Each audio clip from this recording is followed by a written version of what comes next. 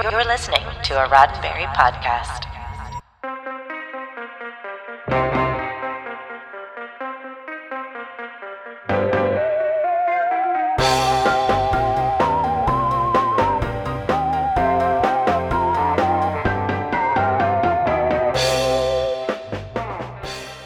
You awaken in a mysterious place. No connection to your family or friends or job or even your name. You're just a number and you've arrived in the village. Your driving obsession is to find out where you are, who the others are around you, and how to get out. This was the shared premise of two versions of The Prisoner, the first of which aired in 1967, and its remake, which started on this day in 2009. I'm Earl Green, and this is your SciFi5, 5 minutes of science fiction history for November 15th. Before we try to orient ourselves to the remake, we should probably get acquainted with the original. Patrick McGoohan had played a popular British TV spy, John Drake, for years in the early 60s. Then he created one of the most subversive TV series ever aired with The Prisoner. It pitted his unnamed spy character against an ever-changing cast of overseers known only as Number 2 to his Number 6, and each week 6 would try to escape or outwit his adversary, all the while keeping the audience guessing who and where he really was.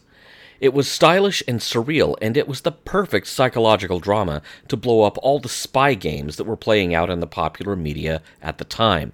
Then and now, The Prisoner gained a cult following. So let's fast forward to 2009. The AMC network was getting a lot of attention for at least two acclaimed shows, Mad Men and Breaking Bad. This was the network to watch, and they were ready to start pushing creative boundaries geared toward a sophisticated audience. It was announced in 2008 that a 6-part miniseries was on the way that would reinvent The Prisoner for a new generation, and it would star Jim Caviezel, then known for playing Jesus in Mel Gibson's The Passion of the Christ, as 6, and the slightly better-known Sir Ian McKellen from Everything as Number 2. Anticipation mounted. Filming took place in Namibia at an antiquated German village. Teasers were dropped at Comic-Con because it's not real until the Comic-Con trailer drops. And then audiences finally got to see the first episode called Arrival, titled just like the first episode of the original. And then the comparisons began. If you were a fan of the original series, you would be forgiven for thinking that the new miniseries would be a more direct update of that.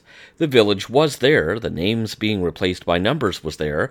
In the opening, we even got a glimpse of an old man in a distinctive black jacket with white trim trying to escape, a role said to have been offered to Patrick McGoohan himself. Even the episode titles were direct homages to episodes of the original. The similarities ended there, though. Yes, Ian McKellen was Number 2, well, just 2, they had dropped the prefix number.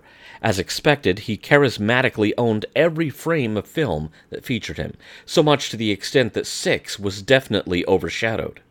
And who was 6? Jim Caviezel's character wasn't a spy, but rather just some guy from New York. Confused, yes, but apparently not carrying around any state secrets. Thematically, the miniseries did try to edge into the same territory as the original: security, surveillance, identity, and independence. It was there, but audiences and critics had a much tougher time connecting to any of it. Without getting into spoiler territory, the finale of the series went a very different direction from the original.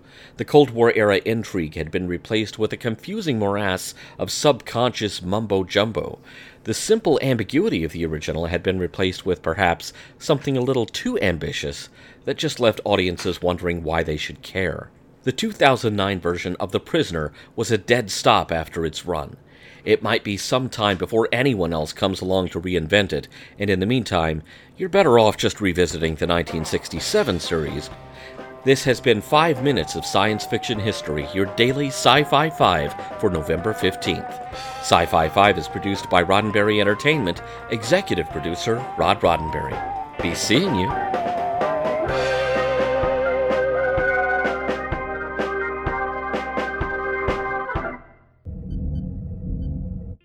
This is a Roddenberry podcast. For more great podcasts, visit podcast.roddenberry.com.